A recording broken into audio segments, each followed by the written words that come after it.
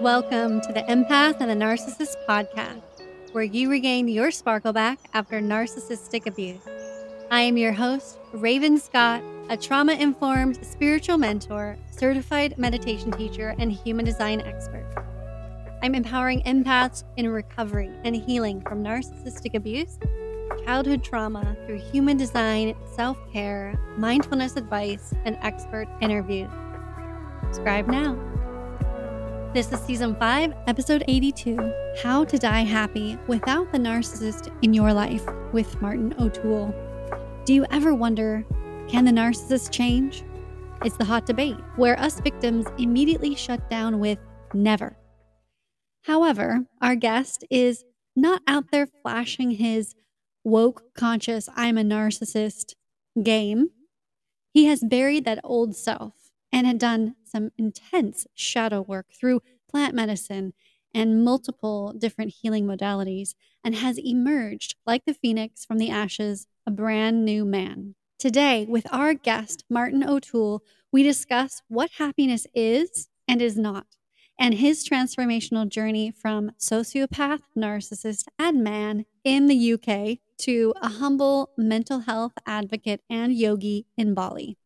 Having been talked out of a suicide attempt by his beagle, this rock bottom moment launched a phenomenal journey of self-healing and personal transformation. Through his intense experiences with depression and the pointless pursuance of happiness, Martin uncovered the alchemy of everlasting happiness, what he calls the anatomy of happy. Understanding the depths of depression and contrasting heights of delight, compelled to share his story, he started the How to Die Happy podcast. He just published his new psycho-spiritual self-help book by the same name, How to Die Happy. So in today's episode, we covered his former narcissism, the answer to that hot debated topic, can they change, and what woke him up to change. And we talked about his transformational journey and what modalities really truly helped him, again, die to his old self and renew anew through his spiritual awakening journey. And he shared also a fair few tips on how to die happy. Can't wait to dive into this conversation, so let's get into it.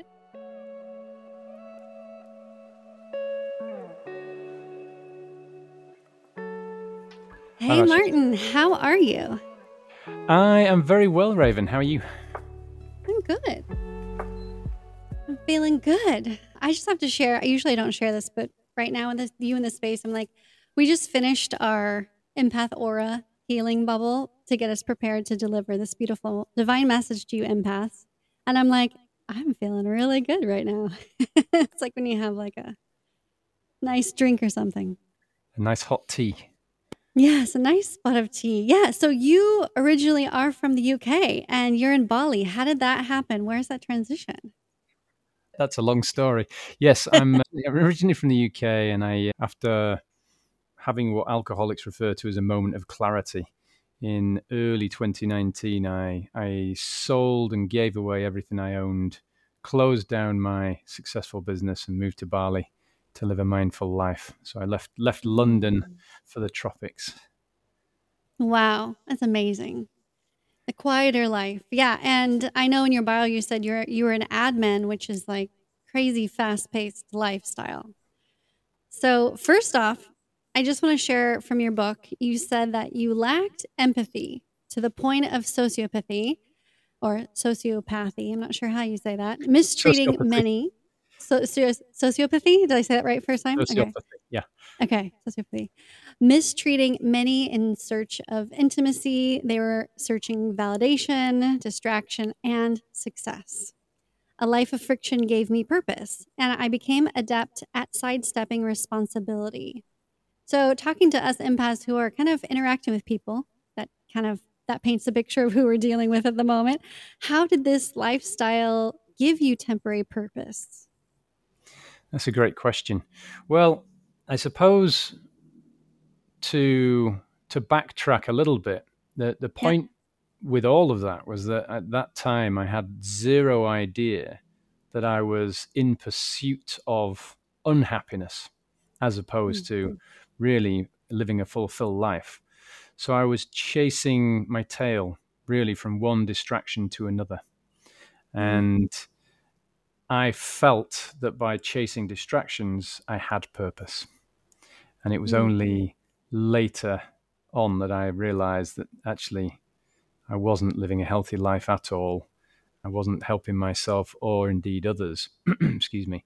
And therefore, I had, should we say, a misunderstanding about what purpose really was. And where do you think that came from? Can you share us a bit about your background? Like, I think we all can relate to like chasing something outside of ourselves, but where do you think that came from for you? Yeah, well, my background is probably quite typical, unfortunately, for life on Earth. My mother was an alcoholic, and I grew up in a particularly dramatic childhood, in a dramatic home rather, and had a dramatic childhood. So I experienced a great deal of what I later learned was trauma, and well, what I later learned was abuse.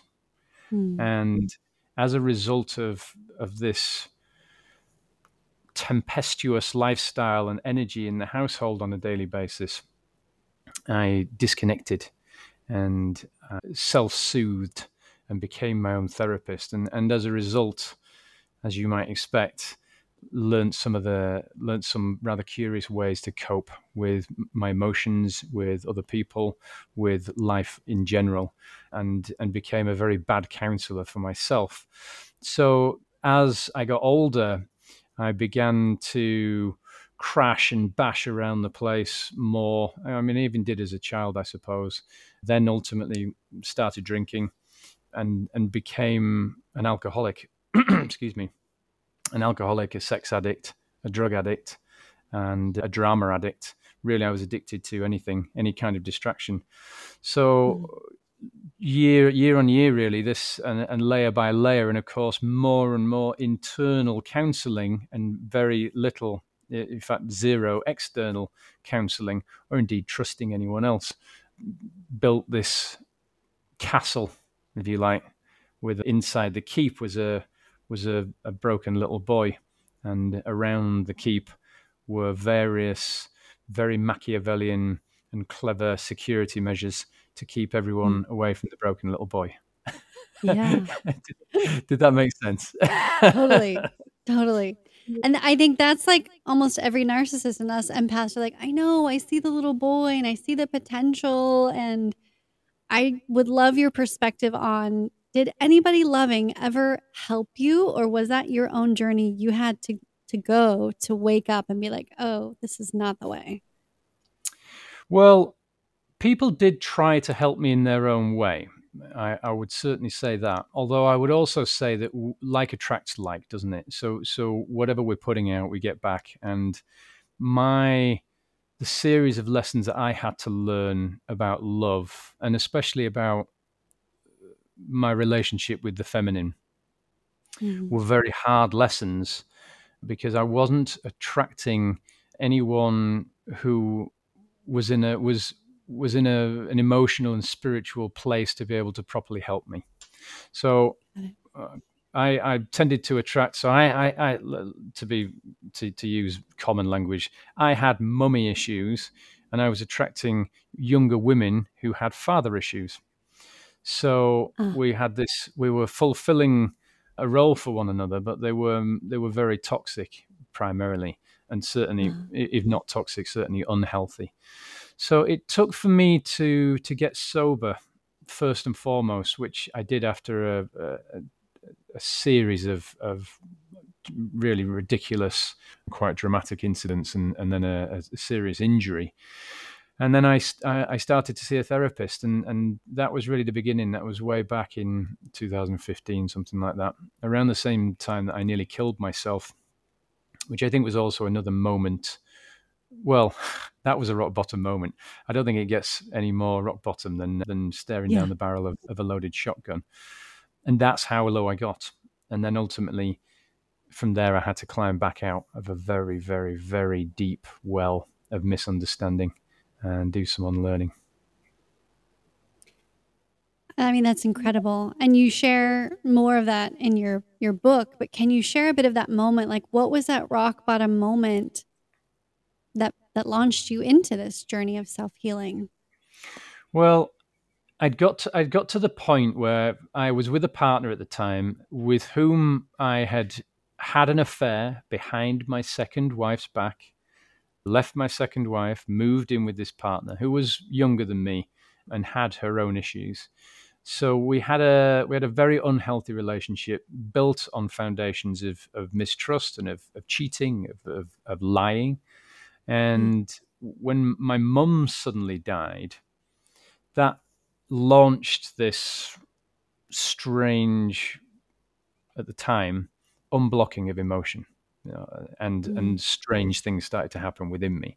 I obviously realized I'd had this horrible relationship with the woman who gave birth to me for mm, years, and I tried. I'm sure she tried in her own way with the tools that she had, but we just never managed to properly connect. And of course, as I got older, we disconnected, and we saw less of each other. So I wasn't mhm, around for her cancer, and I did actually see her on Christmas Day, and she died on the 6th of January. So I had so much regret. I was carrying all of this guilt and shame and regret for not having a healthy relationship with my mum. I was shouldering it all. Obviously, at that time, it didn't really occur to me to consider that we were co-responsible. And certainly, as the adult in the relationship, when I was a child, she was wholly responsible. So I had to go through that, and that whole process was actually the rebirthing of me, the beginning of the rebirthing of me. And I do say in the book that actually when people die, it's often the best thing that can ever happen to us. And I mean it obviously in an immensely positive way, because for me, yeah. my mum's death was the beginning of my rebirth, albeit a very slow 4 year rebirth, I think. So I started with a traditional therapist, and then moved on through an incredible journey from there. Oh, yeah, you mentioned that you did ayahuasca. I did. Yeah. Yes. Yeah. I don't know if I'm assuming you may have We talked had a about that. guest. I'll have to pull up when I'm editing to reference the episode, but he shared with us all about ayahuasca and how amazingly powerful it is. And Mhm. yeah, it helped him with his addictions and his issues, his trauma as well. And he now runs a facility that hosts ayahuasca That retreats. is beautiful. Well, I'd love to Yeah. find out more about this chap. I think I'm Yeah. going down the same path. Certainly, I'm going down the same path in my own way at this stage. I've my first ayahuasca ceremony was in early 2019. I've since done many, many, many, over a dozen, and I would say, without a shadow of a doubt, that the ayahuasca healed my addiction and a great lump of my trauma. And I think what it also did was, and I'm sure this is a whole other episode, but what it also did was enable me to be back here in third density, and to feel significantly more connected to everyone and everything.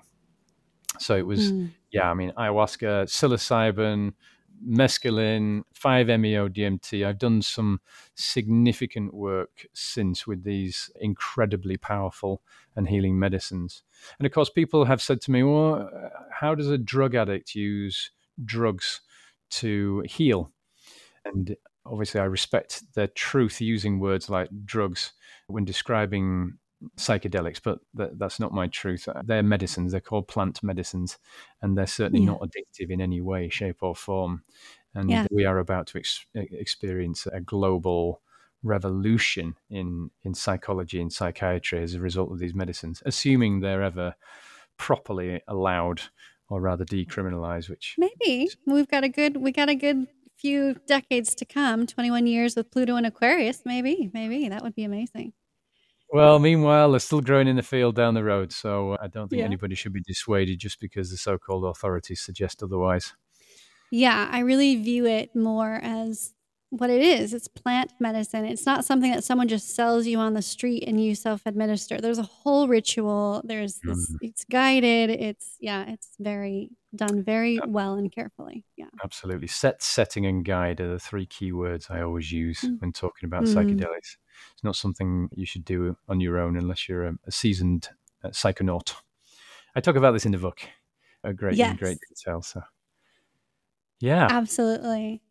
I love that. So I kind of already talked about this, but I have in my notes.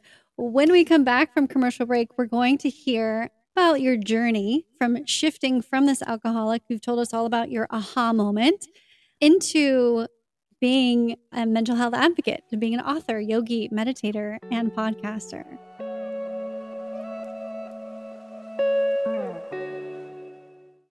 How do you know you're on the right path? The healing journey is unique to each person, and it takes one baby step at a time. The truth about narcissists, journal ritual, EFT tapping, mirror work, connect with your healed ancestor, Ho'oponopono prayer, dealing with difficult people meditation, gratitude journal, and human design 101. These are just some of the few tools that I have included in the Empath and Narcissist book, a healing guide with spiritual exercises. I am over here on the other side of the deep, dark cavern abyss that you're facing right now, of the unknown.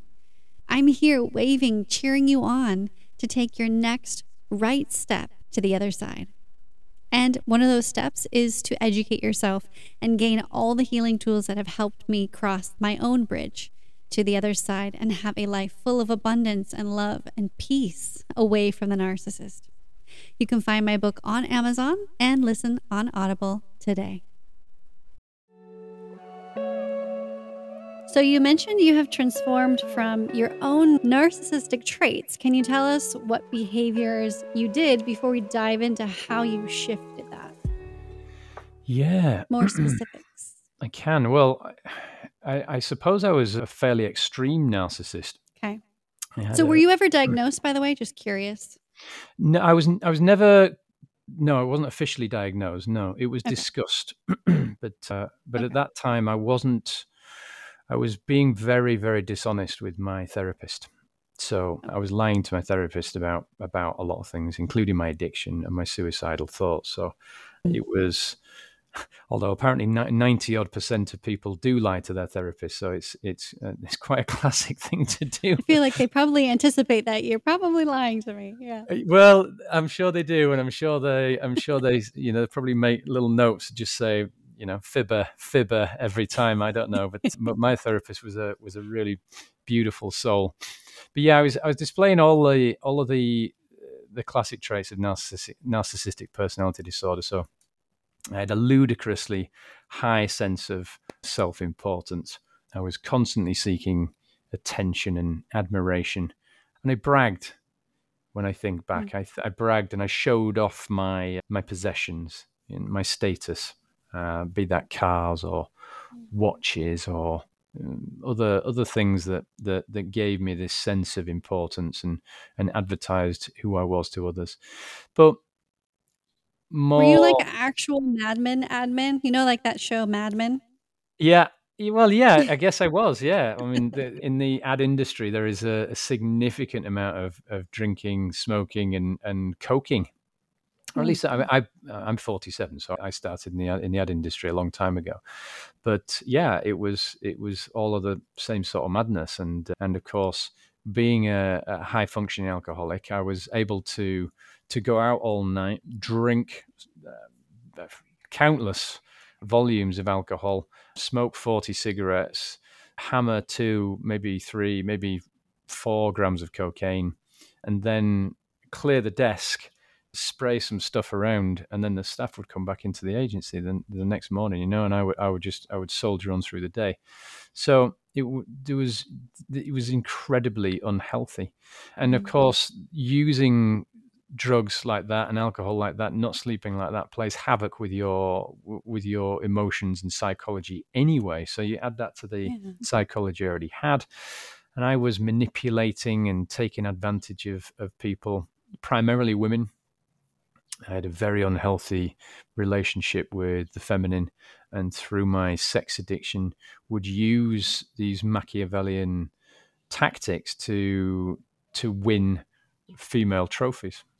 It was a very, very confused time.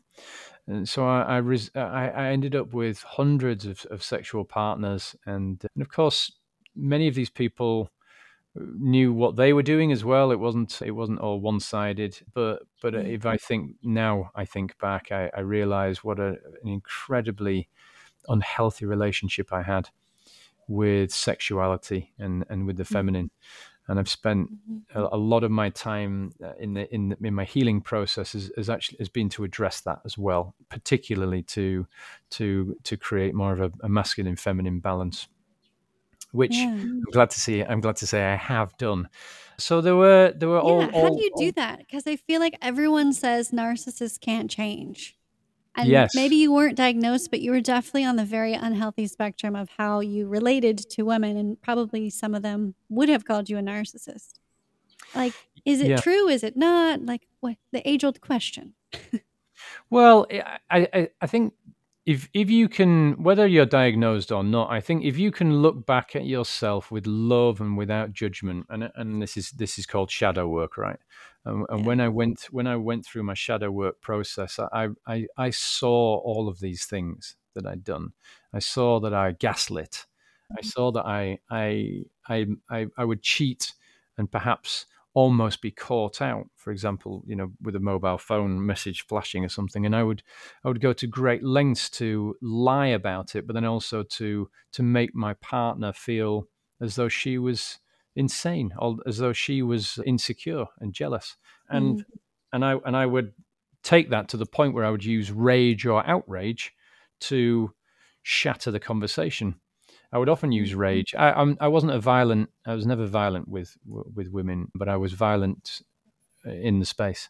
So I would hit doors or crash and bang it to try to distract someone from actually getting anywhere close to this broken little boy and to some element of truth. So Yeah. I showed all of the classic symptoms, and to an extreme degree, I think. So how did I? Well, and of course, narcissists don't know they're narcissists, do they? That's the fundamental point Right. to make. And they don't need therapy. So why would they go to therapy? Right. Exactly, They're the exactly. In perfect fact, ones who have to avoid it. yeah, you're the one that needs therapy because you're constantly Right. questioning me, etc., Right. etc. I would. How did I fix it? I think it was twofold. It was sobriety, and then it was ayahuasca. And I Mm. really do put my plant medicine work, or rather, I credit my plant medicine work for the deep, deep healing that I've done. Because what ayahuasca is able to do, as you may have already discussed on previous shows, is it digs right down under the subconscious, unconscious, and it pulls out these events. I say she. It's a feminine Mm. energy. This medicine, we call it the grandmother, the grandmother, and she represents events, trauma, but not just from your traditional perspective. She shows you your perspective. She shows you the perspective of the other person or people, but then also the universal perspective. And as a result of that, you wind up with a completely new empathic Mhm. perspective of the event, and you can see exactly who you were and what you did, and you're able to see new truths. So Mm. that was how I think really it was the medicine and this and sobriety together combined, because once I'd been sober for a year, and that did wonders for me. I'd been eating clean. I'd got fit. I'd stopped smoking. I did the whole thing. I changed my environment, obviously, because I moved to Bali, and I spent a year not doing any work, but the work, arguably the Mhm. most The difficult real work. work. Well, Yeah. the work worth doing, yeah, and Yeah. Yeah. and but also I'm so grateful to myself and to my that time in my life, because not everybody gets to do that, do they? But I, Mm. I was able to take a year and just learn about meditation and go to silent retreats and start doing yoga and breath work and sound healing. I was in a new environment with new people. Bali has got a huge conscious community, as you may know. So it was a massive change. I mean, I couldn't have changed my life anymore. And as a result of that, I was able to do this wonderful introspection, and mainly on my own. But then later, I did do hypnotherapy with a wonderful Okay. woman called Kartika Alexandra here in Bali, and she Oh, took you me. recommended her to be on the show? I think I did. Yes, Yeah, yeah. Okay. I recommended that because Tika's been on my podcast a couple of times as well, and Okay. she is a wonderful woman, incredible healer. And what she was able to do was to take me back to my old house, my childhood house, outside of Mm. my mum's bedroom, and I was outside the room listening to her crying and drinking and watching her smoking, as I always did as a child through the crack in the door hinge. I would just sit Yeah. for hours sometimes, just quietly watching her Mm. suffering and often shouting at herself and hissing and communicating with some sort of an entity that was torturing her. Mm. You just So gave me goosebumps. Mm. yeah, it was a Intense. this was part of my childhood. It was a crazy time. So Yeah. excuse me, I've got a really itchy nose. So Okay. Kartika was able to take me back to that environment through hypnosis and then communicate with 5-year-old Martin. Mm. And I was able to talk to 5-year-old Martin and tell him it was not his fault. Nothing that happened to him was his fault. And he was then able to communicate to my mum that she was neglecting him, that he needed her, and he needed her love and her attention, and to be hugged and to be held by her. And she, through this, I was also able to do something called transpersonal therapy, where I hopped into her, and I could feel her pain, and I could feel her misery over her addiction and her depression. And through this incredible process, all three of us, 45-year-old me, 5-year-old me, and my mum, were able to bond in this beautiful, loving, and forgiving way, which gives me Mm. goosebumps talking about it, because it was time travel. It's the only way I can Yeah. really describe it. And there is And you were also science. crossing time boundaries. Yeah, you were just kind of Yes, all meshing and yeah. yeah, exactly that. That's And the so weird that science you talk. bring that up right now today. Sorry that's like delaying because I just had an Akashic record reading by this beautiful gal named Jacqueline. And when I got off it and it like took me some time, I was like I seriously understand like the whole time travel boundaries thing. Like there's no limit. Like I understand now. There is no It was so time. amazing. It's a There construct of is. the system and of the Yeah. mind. Yeah, it's exactly what Yeah. I did, and there's some science dabbling in this area now. Finally, which is going to eventually link this to quantum physics, really, to this kind of work. Essentially, Mm. the point, and I talk about this in the book. This is a way for us to heal, and this is certainly a way for a narcissist to heal, is through Yeah. with the help of either plant medicine or a hypnotherapist. You can be put back into your mindset, your psyche, or at a previous age. And so we healed 5-year-old Martin and told him to go and play, which was I Mm. remember it still now. It's a beautiful moment because he just sort of he smiled and he turned around and he actually just went off and played. And this kid had a very isolated life, so it was a beautiful healing moment. And then of course I came back. Well, I in the hypnotherapy session just sobbed and sobbed and sobbed, and then we did this clearing work. But it was that was a profound moment for me, I believe. Excuse me. Mm. Sorry, I And can talked quite a lot. are you repartnered? Can your friends or partners in Bali can they attest that you are a transformed man? You are no longer narcissistic. Yeah.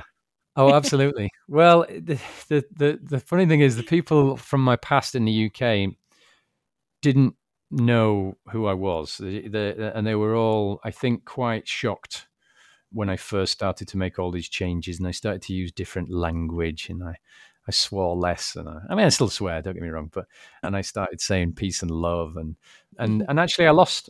I lost quite a lot of friends through this change, through my sobriety, Yeah. through this work that I started to do, and that's okay. I'm on a path. They're on a path. Nobody's right or wrong. And then I met a beautiful woman 3.5 years ago, Jules, who's my life partner now, and shall be forevermore. And she does the podcast with me. She's a yogi and an incredibly powerful, divine feminine being who has, through patience and love, taught me how to take these new skills, if you like, but then to translate them into a relationship.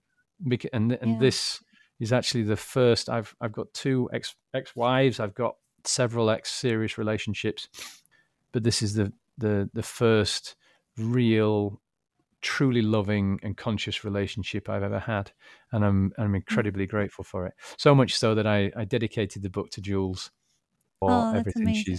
everything she's done for me, and the teachings she's offered me. And now we grow together, which is Yeah. a beautiful thing in itself. So yeah, I so love that. and now I have former friends from the UK now reaching out and saying, I've read your book. Wow, a couple of people are coming out to see me soon, and I think, yeah, I'm just so grateful for having essentially experienced a new life within a life, which is Yeah. that's That the it's thing. literally a whole new second life. Like you have a second chance. It's amazing. Exactly. So I refer So, to the old version of me as Martin version 1.0. So it was point Martin zero. version Yeah. 1.0 who did all of that other stuff. And I'm grateful to him as well for all of his Yeah. lessons. Yeah. Yeah. He got you through the world until you needed to wake up. Exactly. I have a question to ponder on. We're getting the perspective that there is hope and there is definitely a modality that can shift narcissists to be able to regain empathy. How do empaths, maybe on the receiving end, like, I guess, what do they do with this information? Like, do they just do their own thing or do they introduce this to their narcissist? Or I'd love your take on that because I know what I'd say. Yeah.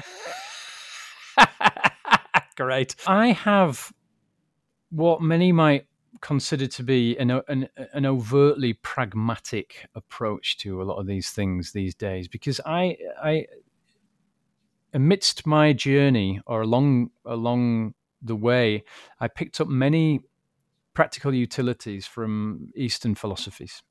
So I learned about Buddhism, I learned about Taoism, I learned about Confucianism. And the Buddhists in particular have a wonderfully pragmatic, logical approach to life in samsara, as we call the cycle of life, death, and suffering and rebirth.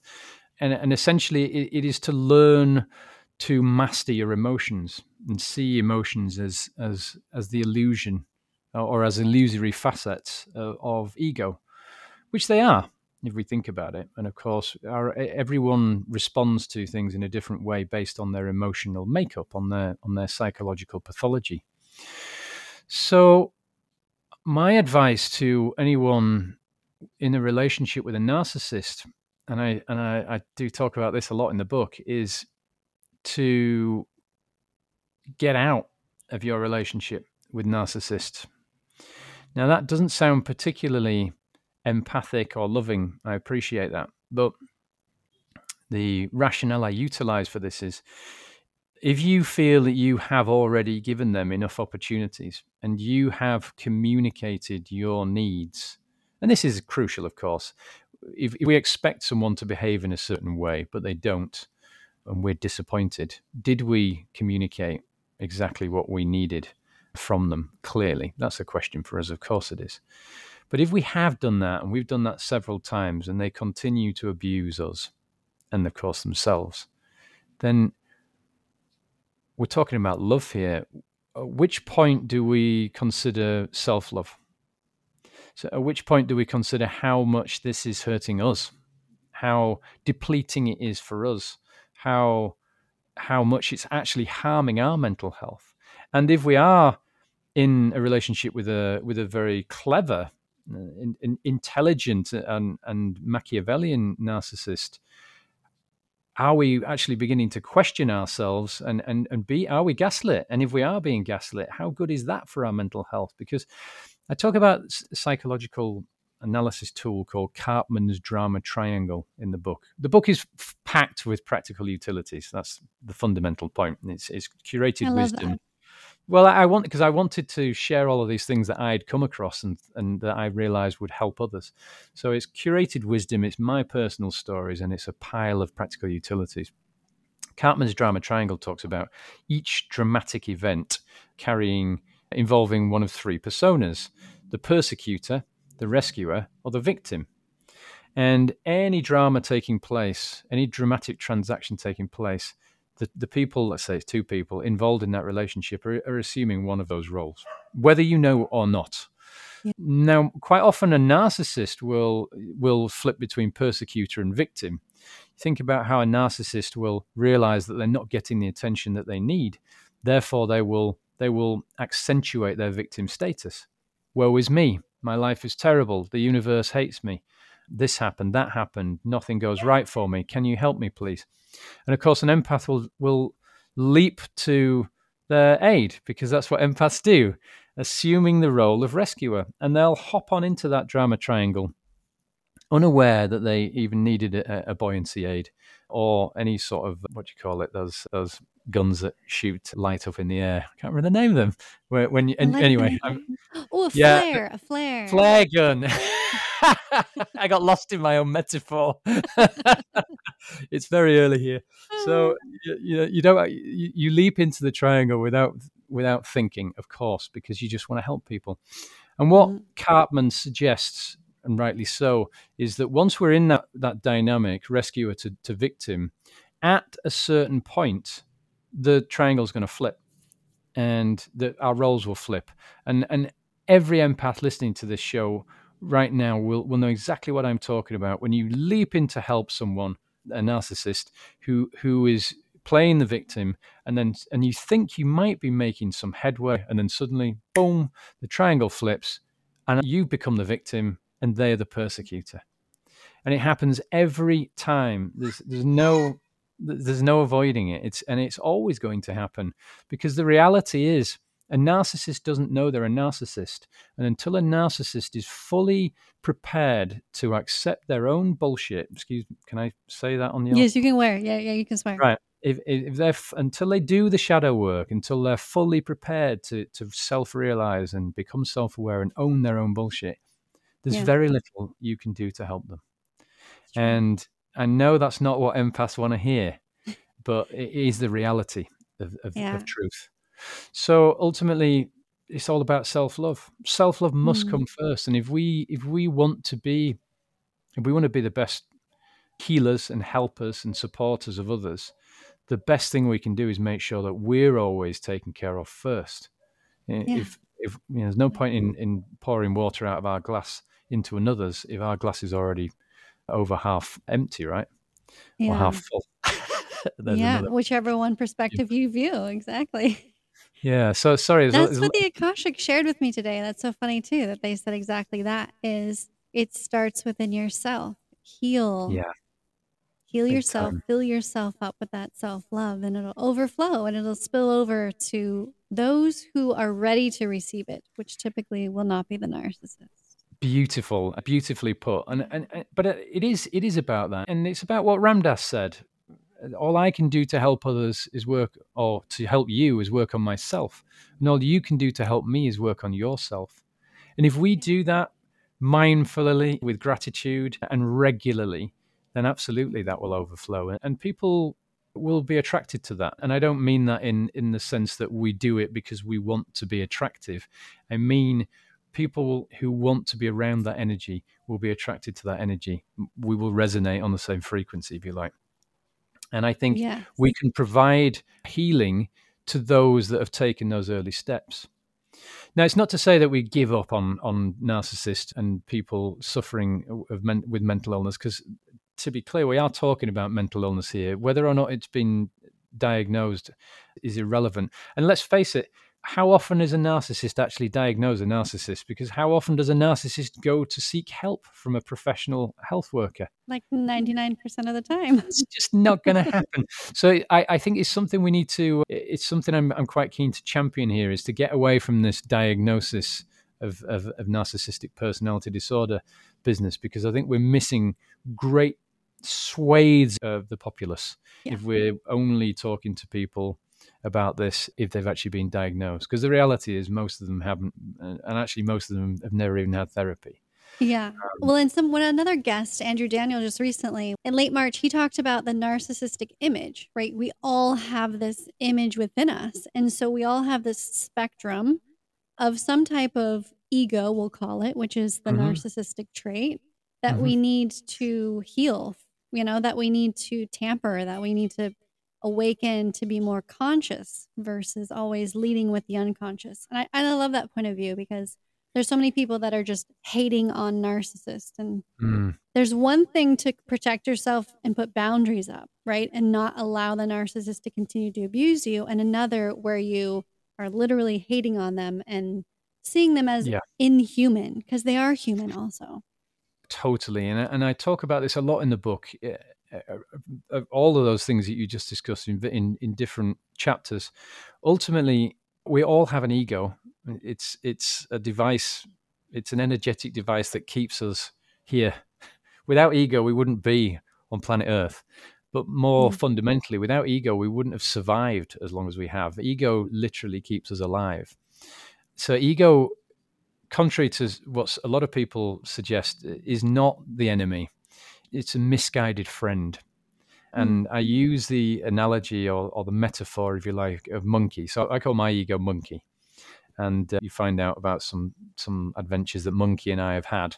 But there was a moment during my awakening process where it literally was an awakening. It was like my consciousness came to in the back seat of a car with gaffer tape on covering its mouth and its hands tied behind its back. And suddenly, as it became aware of its surroundings and the Earth rover, I call the human body an Earth rover. You find that in the book a lot. So consciousness is in the back seat of the Earth rover, and there's a monkey joyriding the Earth rover, crashing and banging into all sorts of stuff. Doesn't have a license. Nobody taught Monkey how to drive. Well, actually they did, but one of Monkey's teachers was an alcoholic. So you can sort of figure how that's going to work out. And consciousness then suddenly broke free of its bonds. I broke free of my bonds and suddenly sort of tapped Monkey on the shoulder and said, "Hey, buddy, you can get in the back seat now. You can sit down. You can sit there now. I'm going to take over. I'm going to drive. I'll be asking you to help me to navigate every once in a while, but I think it's probably best that I drive now." And we all have that. It's not a narcissistic trait, I don't believe. It's just ego, and depending on our upbringing, our social, familial, religious conditioning, that's where the layer cake is designed. And of course, therein lies the nature of narcissism, because some of us find ourselves in a position where we're neglected or abused or both, and then we develop a very skewed idea of how we should be behaving in certain events and with certain people. And of course, it's 99% of the time not the right way. And I'm not saying there is a right or wrong way, but ultimately, we must see all of these things as illness. I know how hard it is, because I know we all judge. And if we see someone behaving in a certain way, conveying a persona and displaying certain traits, it's natural for us to say, "Oh, that person's a dick," or for doing this. But then that's because we're always just seeing the tip of the iceberg, aren't we? So often, or less frequently, are we actually seeing what's underneath the surface of the water? What made them be the way they are?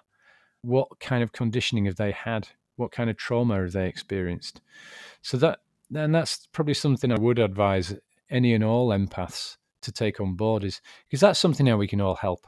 That's a way we can all exercise our healer nature, if you like, is just to be more understanding. However, there's a huge caveat there. Be understanding, but always, always, always draw clear boundaries. Because there is always a point where we can be there and hold space for people with these issues. And I'm talking about these people. I was this person, so this is all said with love, zero judgment. But we must make sure that we protect our own space. So, of course, I also talk about boundaries in the book, because it's just as important to protect our own energetic space from these people and these events.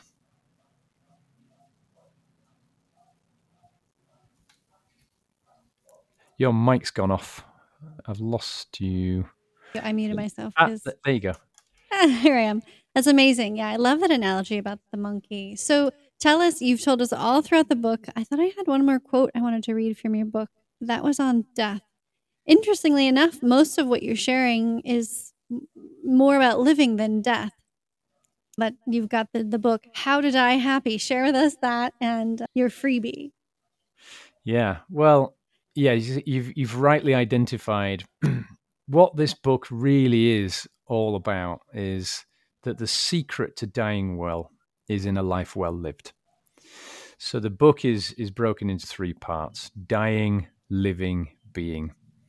And the fundamental thing I wanted to do with this book was to take a little pine hammer and just crack open the taboo of death for particularly for Westerners. Obviously, I live in the Far East now, and people in Bali, for example, the Balinese Hindus have a very different perspective on death. Death is a celebration. Funerals aren't funerals. Everyone wears beautiful, bright colors and that sort of thing.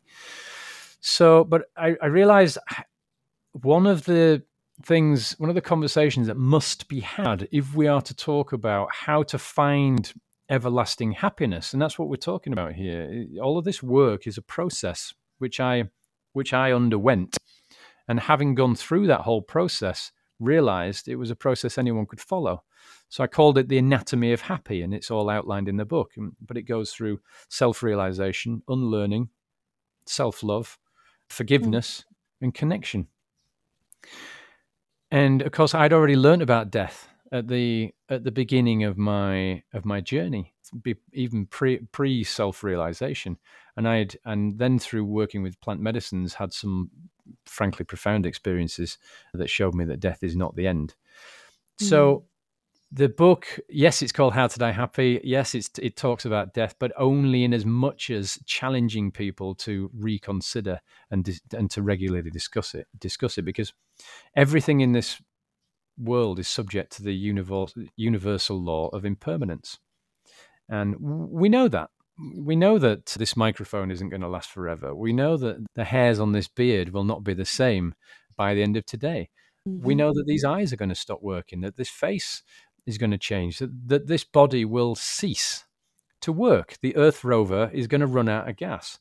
We know that. Every one of us knows that. Yet we're still surprised when someone dies. And I argue, or I don't really argue, I put forward the point that this is where the work must begin. We've got to tackle that. We've got to ask ourselves, why are we surprised? And in that surprise, what happens next? What are the ramifications of that surprise? That is to say, if you're not prepared for your mother's death, with whom you had a tempestuous relationship, with whom you severely wish that you'd come together and had some much more meaningful conversations about your past, so that you could move forward together in a brighter future. But then they're dead. Then does that not mean that we need to reframe our relationship with death? How can we do that? Well, there are loads of ways we do that. It's all in the book. So yeah, that's why it's called How to Die Happy. It's essentially pointing out, if you want to live a truly fulfilling life and understand the concept of everlasting happiness and embody it, then you must also embody impermanence. Amazing. So that was a good old ramble. I have 1 minute left. No, that's perfect. I don't know why I have 1 minute left. I know I upgraded, so I don't know what it is. So share with us where we can find that book. Well, you can find How to Die Happy all over the place now. It's on Amazon worldwide. I've gone to the trouble of creating a paperback a Kindle or an ebook and an audiobook. So you can find it on 45 plus audiobook channels. You can get it on Kindle, Nook, Perfect. all the other platforms Everywhere. that I can't remember now. Google Play, Spotify, Scribed, Audible, you name it. And of course, you can go into your local bookstore and ask for it. And if they haven't got it, then if enough of you do that, then they'll stock it. So, and you can find out more on howtodiehappybook.com, of course, if you want to do that. Or follow me on Instagram, which is at Martin O'Toole, or of course our podcast, which is How to Die Happy Podcast, or How to Die Happy _podcast on Instagram. I do have a freebie for your listeners. So during the recording of the audiobook in the studio, I got some guys to film me recording a couple of chapters, and I thought it would be quite fitting, given the nature of our conversation, to share a video link to me reading chapter 20, which is called Shadow Work. Oh, perfect. That'll be perfect. You guys all grab that free and listen to that shadow work. Amazing. Thank you for that. Thank you. Really appreciate your time and what you bring into the world. Thank you for being here. Thank you. Yes, I appreciate you as well for being here and sharing your wisdom and knowledge. It's really been impactful today. Thank you. Thanks, Raven. And there you have it. Such a powerful, amazing conversation with Martin. And I hope that gives you clarity as to don't stay and have hope that the narcissist will change. However, know that they are humans too. They may have dark entities attached to them, but again, they are humans and they have a lot of different complex emotions running around with their big heart walls up. And yeah, I mean, anything's possible.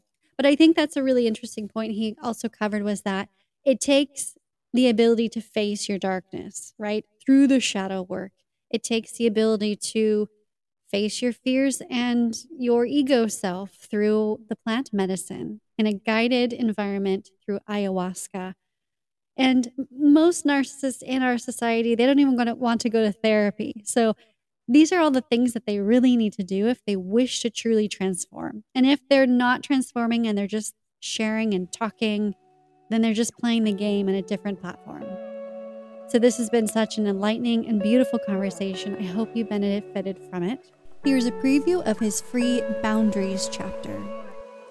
Saying no to strangers is easy because they take it as your first answer most of the time.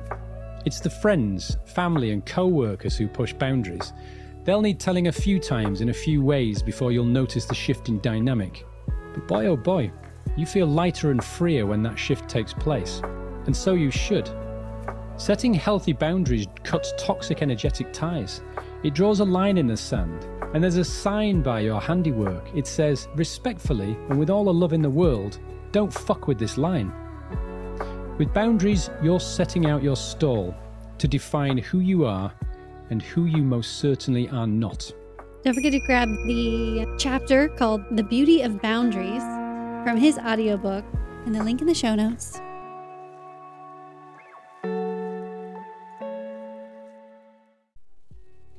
Now that you have your free human design chart that I've emailed you, and if not, definitely grab that by signing up the form at ravenscott.show. How do you dive deeper? How do you understand the chart? I just showed you a chart as well, and you're like, I don't know exactly what she's saying, but I'm listening to learn, right? And that's perfectly fine. So sometimes you just want to dive deep into your chart and know everything, but that does cost thousands of dollars in individual readings, which is totally fine if you have it, and I'm happy to do that. But if you're like me, there's only so much information that you can absorb in one session.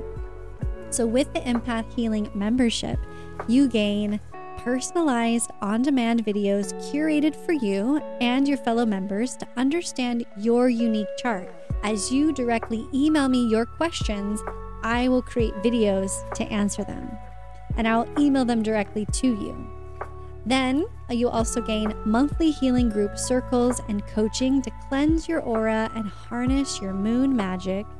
And you gain access to the full library of narc abuse, healing information, human design library, and guided meditations. all of this you receive for the cost of only $34 a month. So join the Empath Healing membership now at ravenscott.show, or the link is in the show notes. If you want personal help in gaining clarity, your authentic power back, and healing to be rid of the narcissist for good, join our empath community and receive Sparkle Reminder inspiration every Saturday and strategies to heal from narcissist abuse. Plus, get your free human design chart summary and free 20-minute support call with me. As soon as you're in, I'll gift you your human design reading with your type, strategy, and inner authority. So join now and get your reading within 24 hours. I'm so grateful for you listening, finding the show, and sharing it with your friends. It would give a great boost in the heart-centered algorithm to rate and review this podcast. If you are enjoying it, take a screenshot, share it on your socials, share it in a text message to a friend that you know right now needs to be pulled out of the quicksand. And remember, always keep your unique light shining.